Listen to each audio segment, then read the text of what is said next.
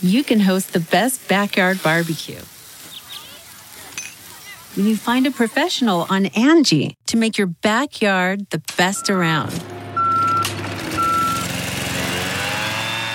Connect with skilled professionals to get all your home projects done well. Inside to outside, repairs to renovations. Get started on the Angie app or visit Angie.com today. You can do this when you Angie that. Ladies and gentlemen, record geeks, retired plate spinners, and millennials who want to impress their parents with their record collections. Welcome to the RhinoCast podcast, brought to you by Rhino Records. Get ready for new releases, deep tracks, and conversations with your favorite artists and bands, and balloons for the kiddies. And now, your hosts with the most, Rich Mahan and Dennis the Menace. On this episode of the RhinoCast, Rhino's own John Hughes talks with none other than Micky Dolenz and Michael Nesmith about Christmas Party, the first ever holiday album from the Monkees.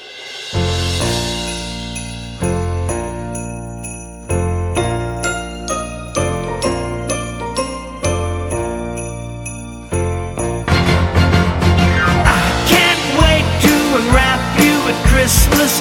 You are the gift for me. Christmas under the Christmas tree. I can't wait to unwrap you at Christmas. Dream of nothing more. So dear Santa, when you've read my letter, please drop her at my door. I've been waiting all year now, baby, for the snow and you to return. So I'll hang the mistletoe and stand right here. Cross my fingers, hope I'll get my wish this year. I can't wait to unwrap you at Christmas. You're the gift for me. I can't wait to unwrap you at Christmas under the Christmas tree. I can't wait to unwrap you at Christmas. Dream of nothing more. So dear Santa, when you've read my letter, please drop her at my door.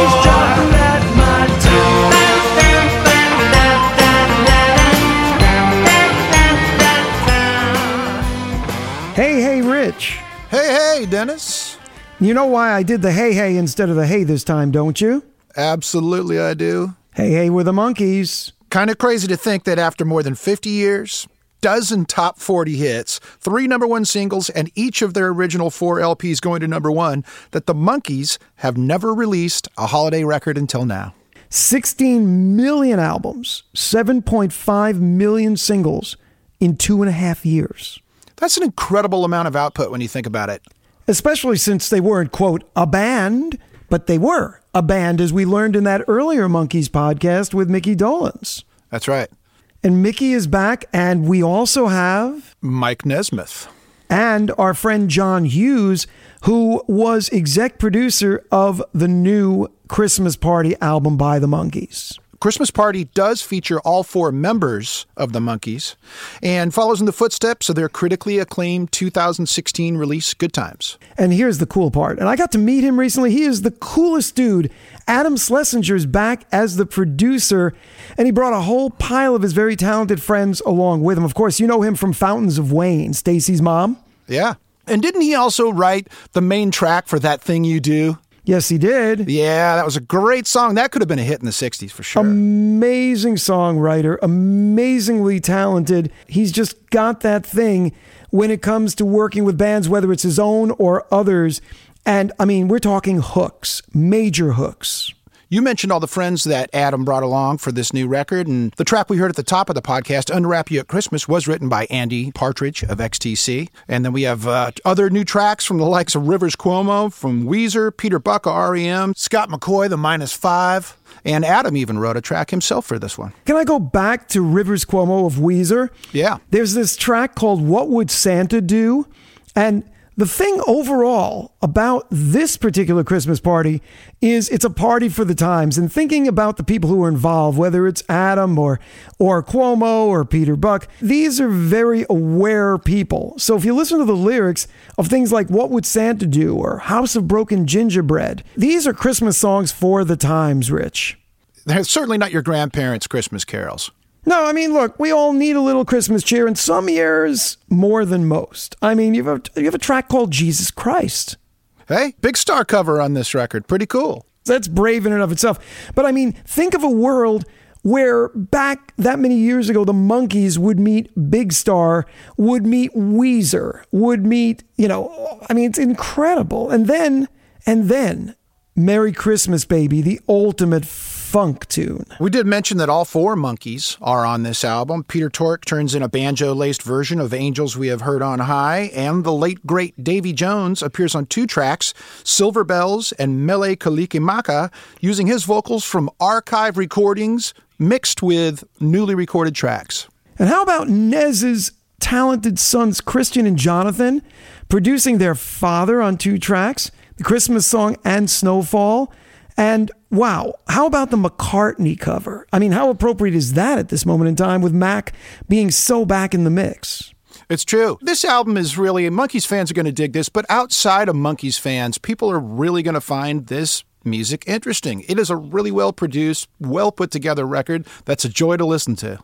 And Rich, you would expect I'm going to have some trivia for you. Wizard, I Wish It Could Be Christmas Every Day, 1973. Do you know who Wizard was? You know who the leader of Wizard was? No, lay it on me. Roy Wood, co-founder ELO. He left after their first record and went on to form Wizard. Band only lasted for a couple of years, but that I Wish It Could Be Christmas Every Day is one of those cover songs that was actually a hit. Brits know it more than anything else, and it's just so brilliant it's on this Christmas party album. Well, what do you say we get right to John Hughes' conversation with Micky Dolenz and Mike Nesmith, Dennis? I think that it will cheer us all up, Rich.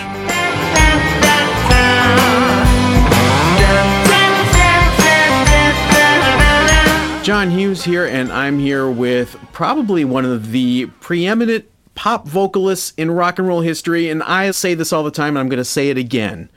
He's awesome, Micky Dolenz. Oh, John, thank you so much. Here's the 20. Thank you. I'll take that.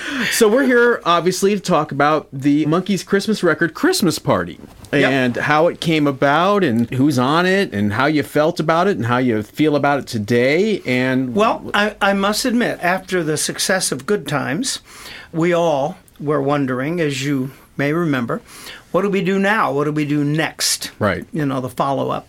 And I know that for me, and I felt it was the general consensus, was that we can't do Good Times 2. Better not times. A few months later. I mean, it took 50 years to get that album together, and I remember thinking, there's no way we're going to pull together a Good Times 2 with all those tracks that were been forgotten for 50 years and all these incredible writers, and get Ben Gibbard and Rivers Cuomo and Eddie Partridge to all of a sudden come up.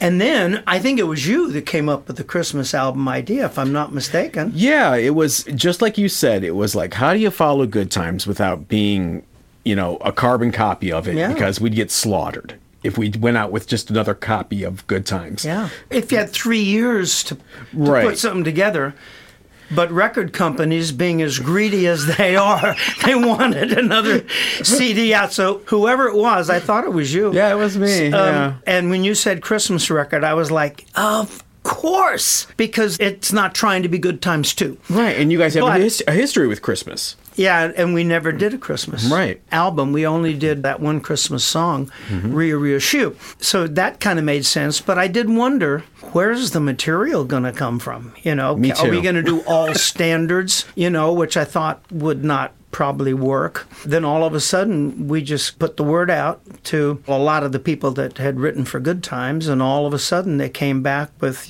some monster material. Yeah, it was interesting, the standards versus new material fight. It was a fight. Really? Yeah, it was. Can you tell us between who? People here, people there. The suits? Yeah, no, I know. I think it was also some of you guys as well. I think there was a little question. It wasn't so much a fight. That's the wrong word. I think there was a very creative debate. A spirited discussion. What is this? What is this album? Yeah. It kind of came to, okay, is it 70%? 30%. We kind of said, let's look at the songs. Yeah, exactly. Yeah. Well, you remember the first round where it was actually titled Winter World, and it was supposed to be really melancholy and... Yeah. Yeah, that kind of blown up. And then I came up with the title Yule Times, which I thought was a cool thing because obviously good times, Yule times.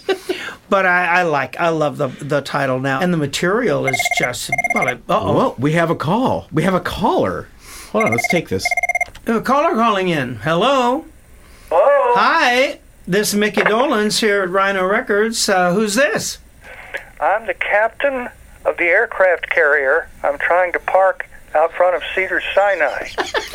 Well, hang on a second and we'll just call security and get you a parking pass. Okay, that's what the lady said I needed, that I needed another ticket. I believe she said it was $3,600, or maybe it's $36,000. 1,000, I'm afraid. Sorry, sir. It's 1,000. Hang on 1 minute. Right, Roger. We have an aircraft carrier coming in at the south gate. I don't know why they hired this guy. He can't talk. Nobody understands him. You get him on the radio and he goes... Obviously, we have Michael Nesmith joining us on the phone. We have liftoff. Yeah, or Hey, Nez. Anchors away. Hey, kiddo. You sound great. How you feeling? I feel really good. I went to the last two doctors I got, one which is a cardio guy and one which is, what's the sugar thing? Oh, diabetes. And they said, it all looked great. I don't have any symptoms. I'm in good shape, and I feel fantastic. Fantastic. Well, you sure looked and sounded great the other night in Connecticut, man. Yeah, thanks for that great letter. It was a real boost. Oh, man, I was... you can imagine how relieved everybody is. And you sounded great. Band sounded great. You look great. And here's to it. And here's to this pretty cool Christmas album, man. I got to tell you, Snowfall... Oh, my God. I remember my mom singing that, Isn't that a beauty? After his wife wrote the lyrics. That's 1941, I think, was the instrumental, if I'm not mistaken. First time I ever heard it was Manhattan Transfer, and that's what I told Jonathan. And he said, well, I'll use it as a point of departure. And I thought he did just perfect. It's close enough to it that you recognize its origins and the legacy, but it's also far enough away to demonstrate its creativity. Yeah, it was lovely, and your vocal is absolutely gorgeous. It's wonderful, and all kudos to Jonathan. Snowfall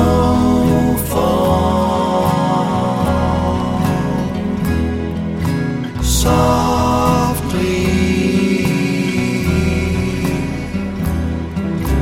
gently, drift down.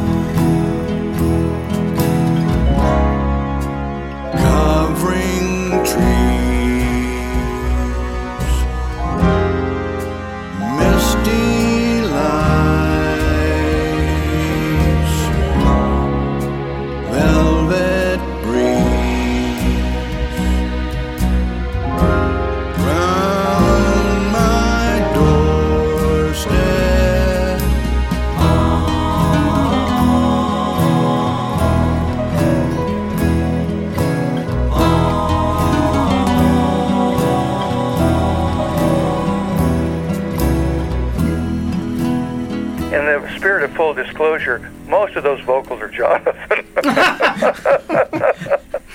He does a good Mike Nesmith. He does.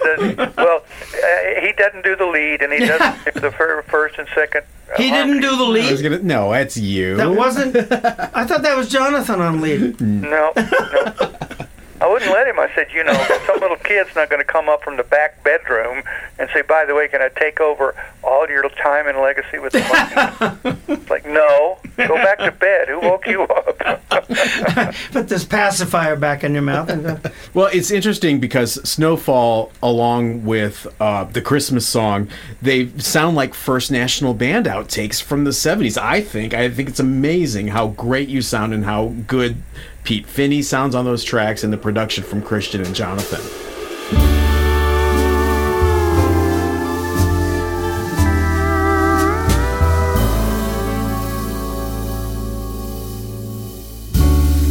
Chestnuts roasting on an open fire,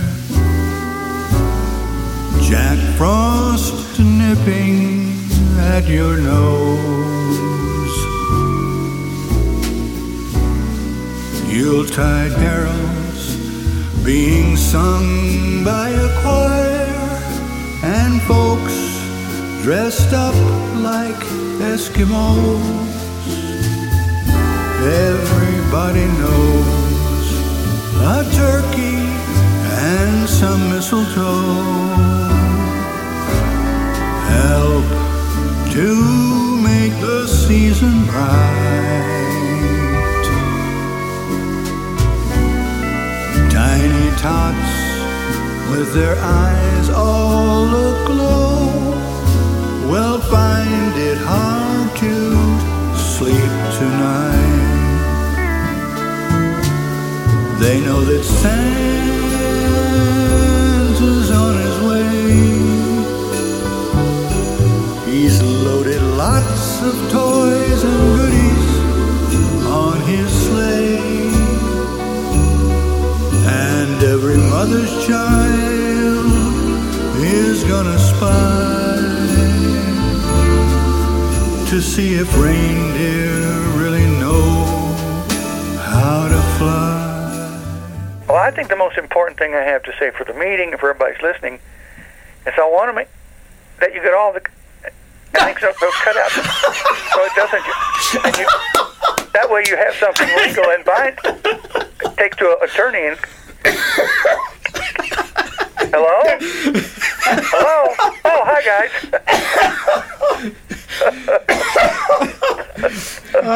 And you can quote him on He's that. back!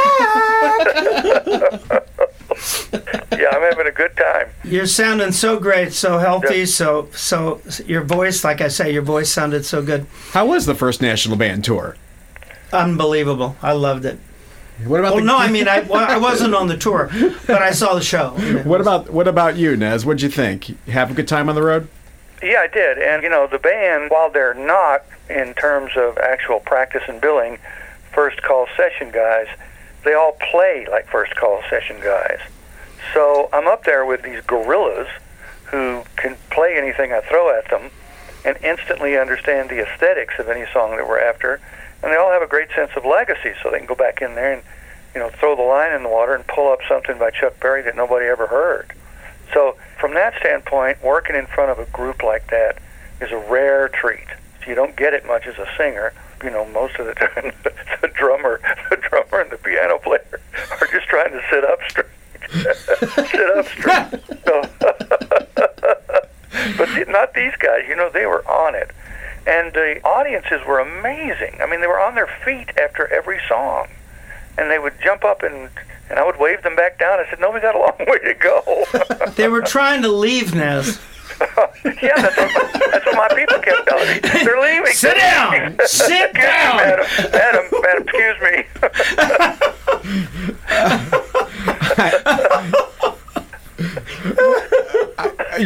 I don't want to minimize this, though. You went out on the road after coming off the tour with Micky, going to the hospital, taking a break to record these songs for the Christmas record. I mean, it's amazing. Yeah, it amazes me.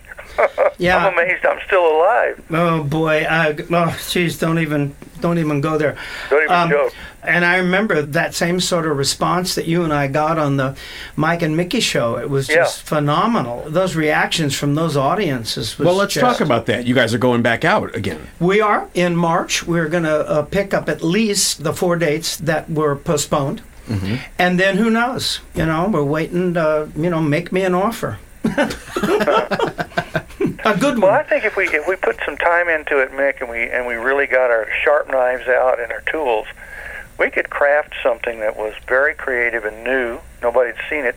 Nobody really does what we do, which is, we're a stand-up, soft shoe, shovel off to Buffalo act that's up there playing, screaming death metal head, and it's for me, it's kind of a magic trick. It's just something that happens, Yeah, that's a good way to put it. It did feel a little bit like a magic trick. The songs, of course, were well crafted and well rehearsed, but in between, we didn't, we didn't. No, we didn't. And I think that was part of the charm. I mean, I do too. Yeah. As someone who's seen you guys multiple times, it was definitely a unique experience with the two of you. I kept getting that from a lot of people in the audiences that I just was out on. They would say, well, we came to the first show because we didn't know what we were going to see, and we just wanted to see how you were. We were worried about your health, and just to make sure that you were okay. But God, we loved the show so much we came back the second time, which was, a city away. Yeah. And now we've got tickets to the third, fourth, and fifth shows. Yeah. And it was that kind of longevity that was opening up for me to see for the first time, because I'd never seen anything like that in my career. This is fantastic. If this is what the audience pours out when you give them what you have to give, then please. Well, you and I, besides the music, which, like I said, a given that it is great songs by great writers and performed really well, the thing that I love about it, Nez, is that this is the first time that you and I sort of got to go back to that Mike and Mickey vibe that nobody ever, for 50 years, nobody ever saw that except on the set. And they didn't know that it was the Mike and Mickey show, like, say, the Texas Prairie Chicken.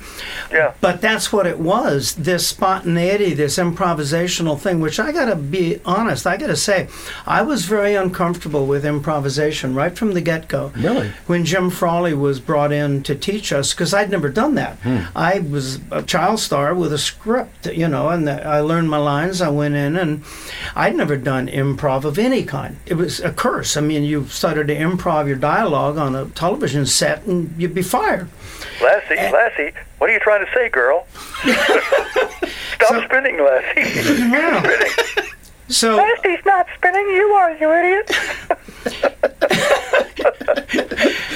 So all of a sudden, I was uncomfortable with it for a while, but then all of a sudden it turns out that Nez and I were the ones that really fell into those moments, like we're doing now, just all of a sudden. And some of that stuff, to their credit, Bob and Bert and Jim Frawley and the editors, they used a lot of that stuff that was not intended necessarily to be used. And what about you, Nez? You had no acting experience at that point. So was improv difficult, or was it just something that happened? No, that was my native M.O. When I got on the set, I looked around, and this sounds, like I'm pounding some sand, but I decided very quickly that the guy I wanted to follow in was Mick.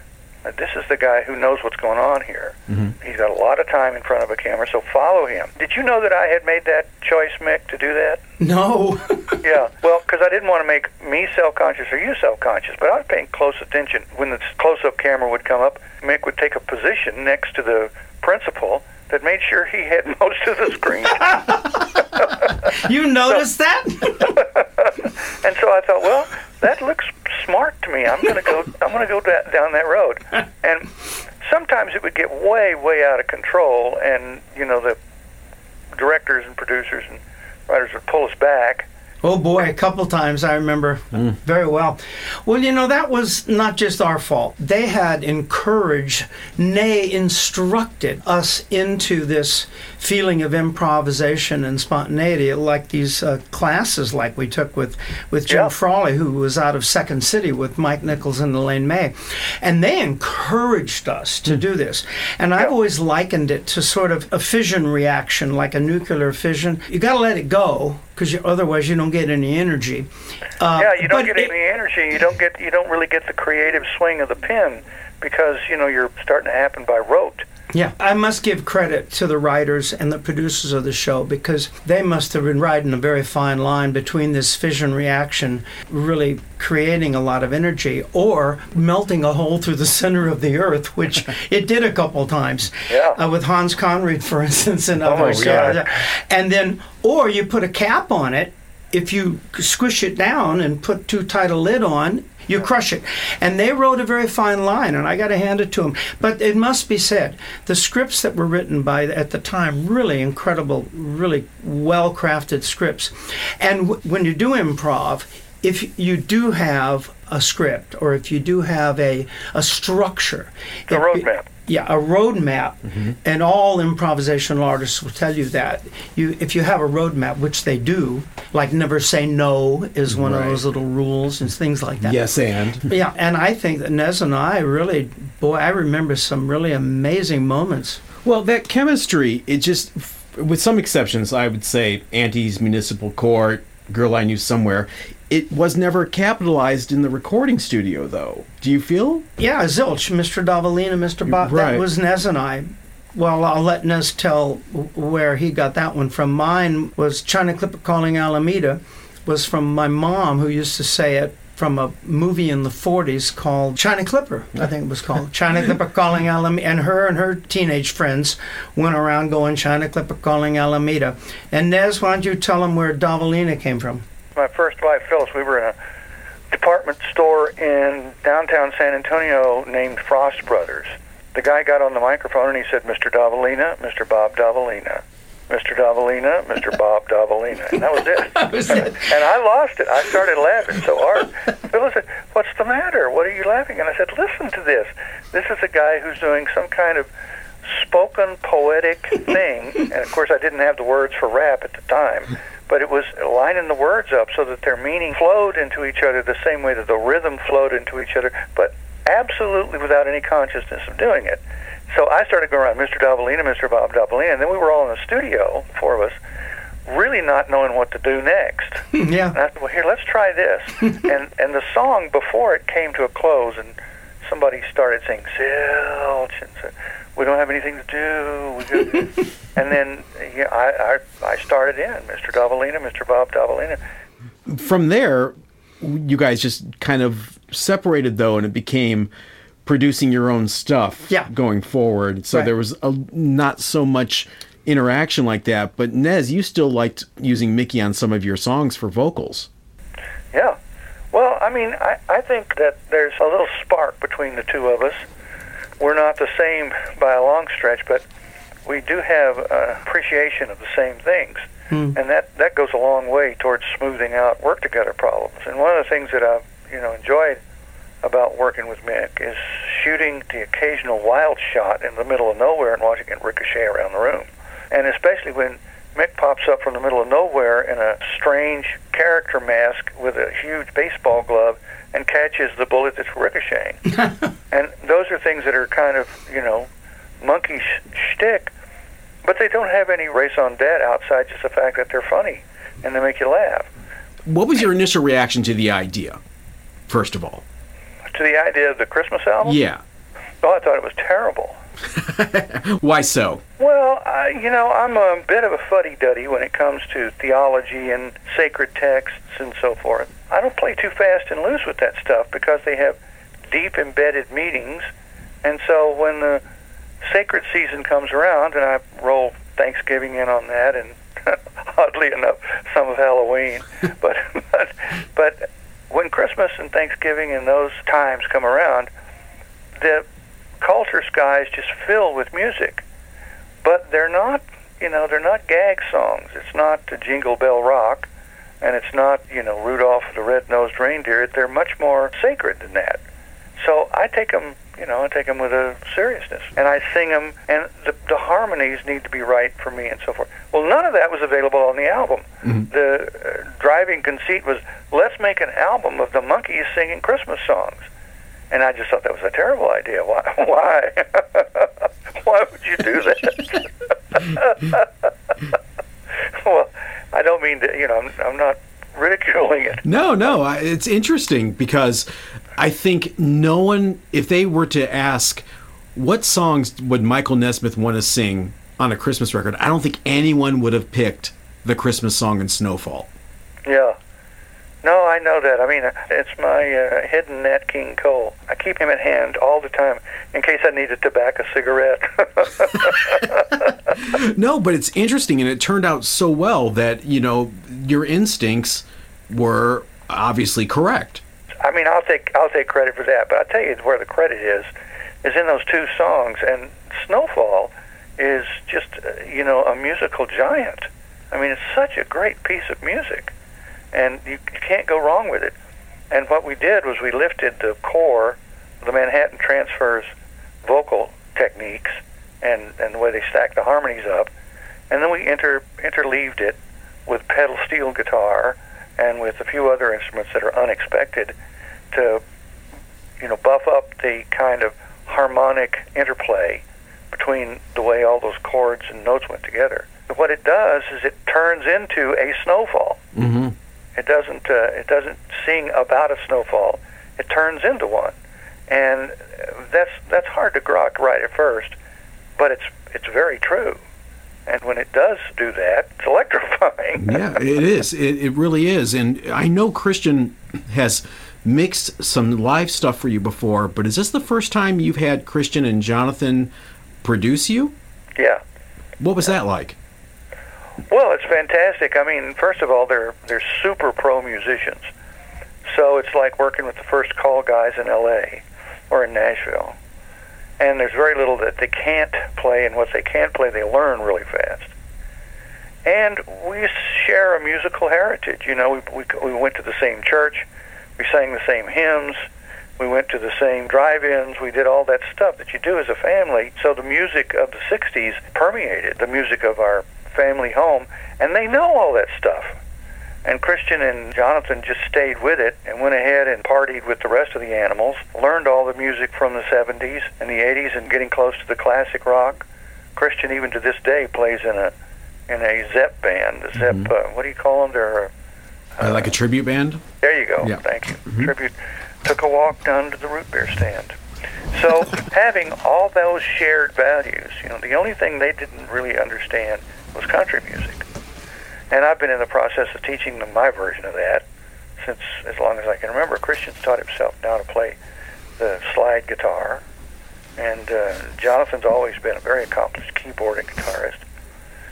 So when we put the choir up there, which sounds like more than it is, because there's 6 voices, roll that into it, it turns into another experience altogether. I think that was all caught on the record, frankly. It's not live on the record, but it sure did feel like Jonathan understood every note and every swing of it, of every beat in that song. I think it's really amazing when you consider both songs came together from nothing to almost fully finished in 4 days.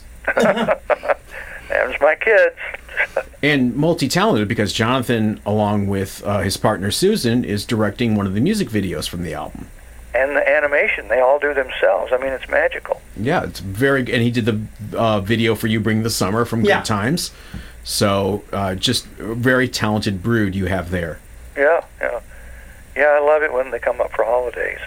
We set up a bunch of cameras in the living room and around, and recorders, and just turn them on and let them run.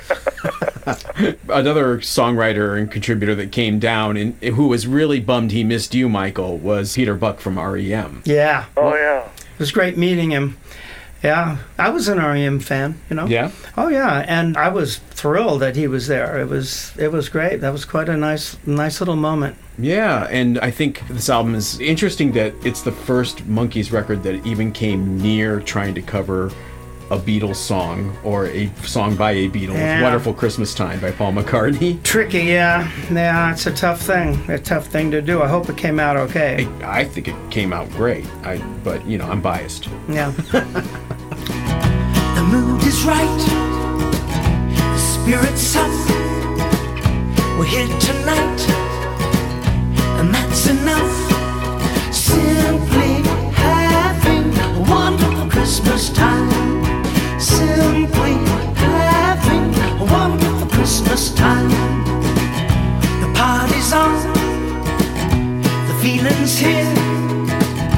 that only comes this time of year. Simply having a wonderful Christmas time. Simply having a wonderful Christmas time. The choir of children sing their song.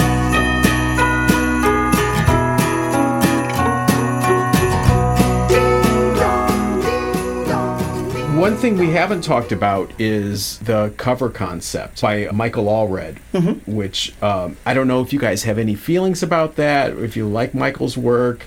Oh, well, I do. I mean, I thought it was appropriate. You know, Yeah, I agree with Mick. I think it was appropriate. So many different ways you could have gone and tried to make a statement and everything.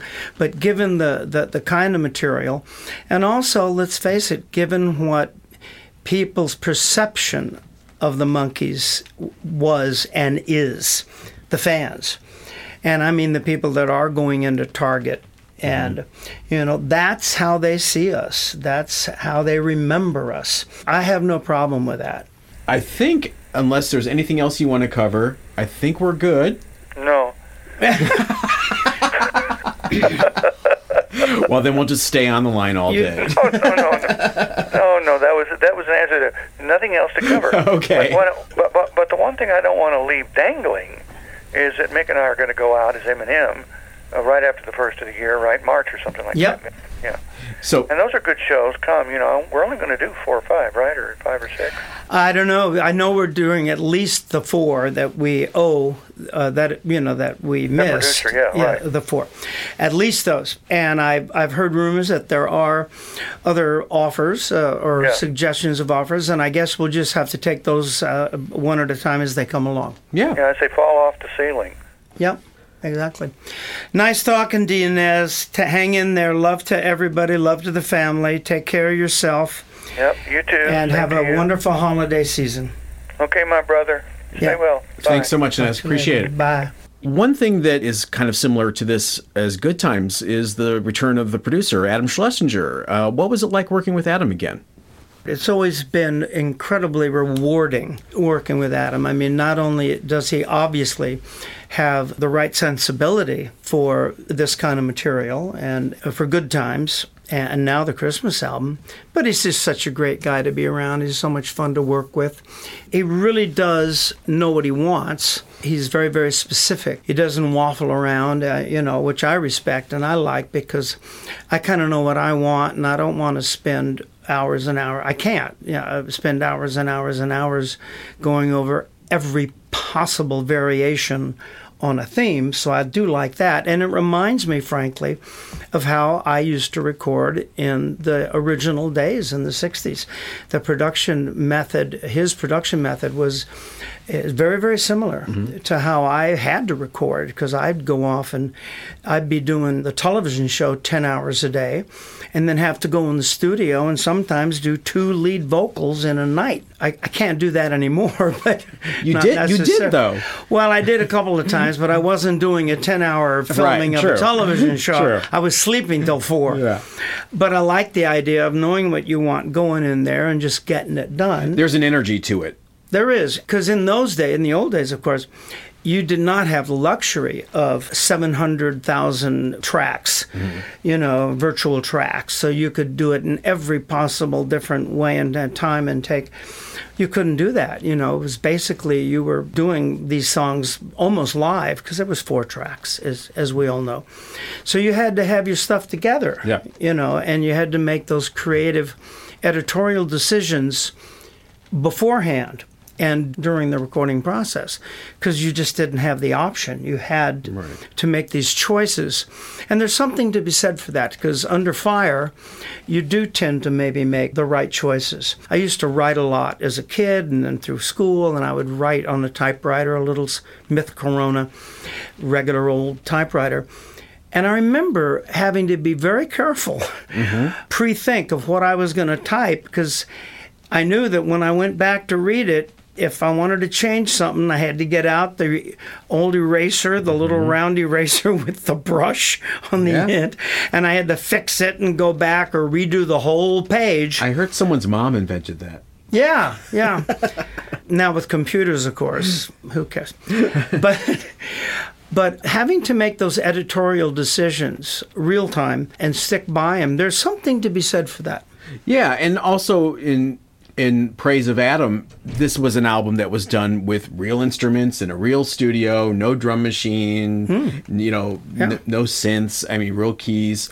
So it's interesting to make an album that way in 2018. No, I have just tons of admiration for Adam, and I called him the other day, and, we congratulated each other, and hopefully, there'll be something else in the future. You never know. I hope so. In Monkey World, we never say never. Never say never. And on that note, I can't think of a better way to wrap this up, and thank you so much for coming, Micky Dolenz. We appreciate it. Thank you, John. Thank you, Patrick. And Christmas Party by the Monkees is available right now. Go grab it.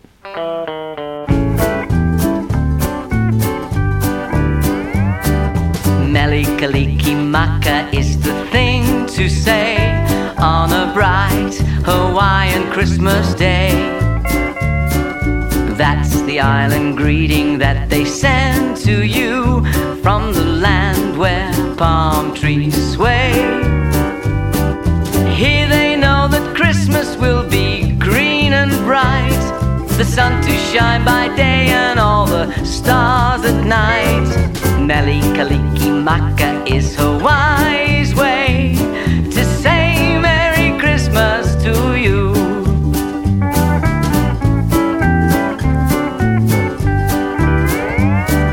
I'm a lonesome traveler from so far away, and I won't be home on Christmas Day. But I've got some friends to help me celebrate in the land where hula maidens sway. Here where life is easy going, I have come to mingle with the fishes in the Hawaiian sun. Melikaliki-maka is Hawaii's way to say Merry Christmas to you. Dennis, that interview put you in the Christmas spirit? It did, because look, this Christmas Party album is the gift that keeps on giving. It's really kind of amazing that the Monkees never did a Christmas album. It just seems like such an obvious idea. Fun, jovial, upbeat, but they had never put out a holiday album until now. So, Rich, where can we find this Christmas Party release? It's available on CD and all of your favorite streaming platforms. This is going to be fantastic. Make sure you share it with your friends and family. It's really something you can spice up your Christmas playlist. There's something on this album for everybody. It's familiar and brand new at the same time. Merry Christmas, baby. And last but certainly not least, don't forget to hit that subscribe button so you don't miss the next RhinoCast.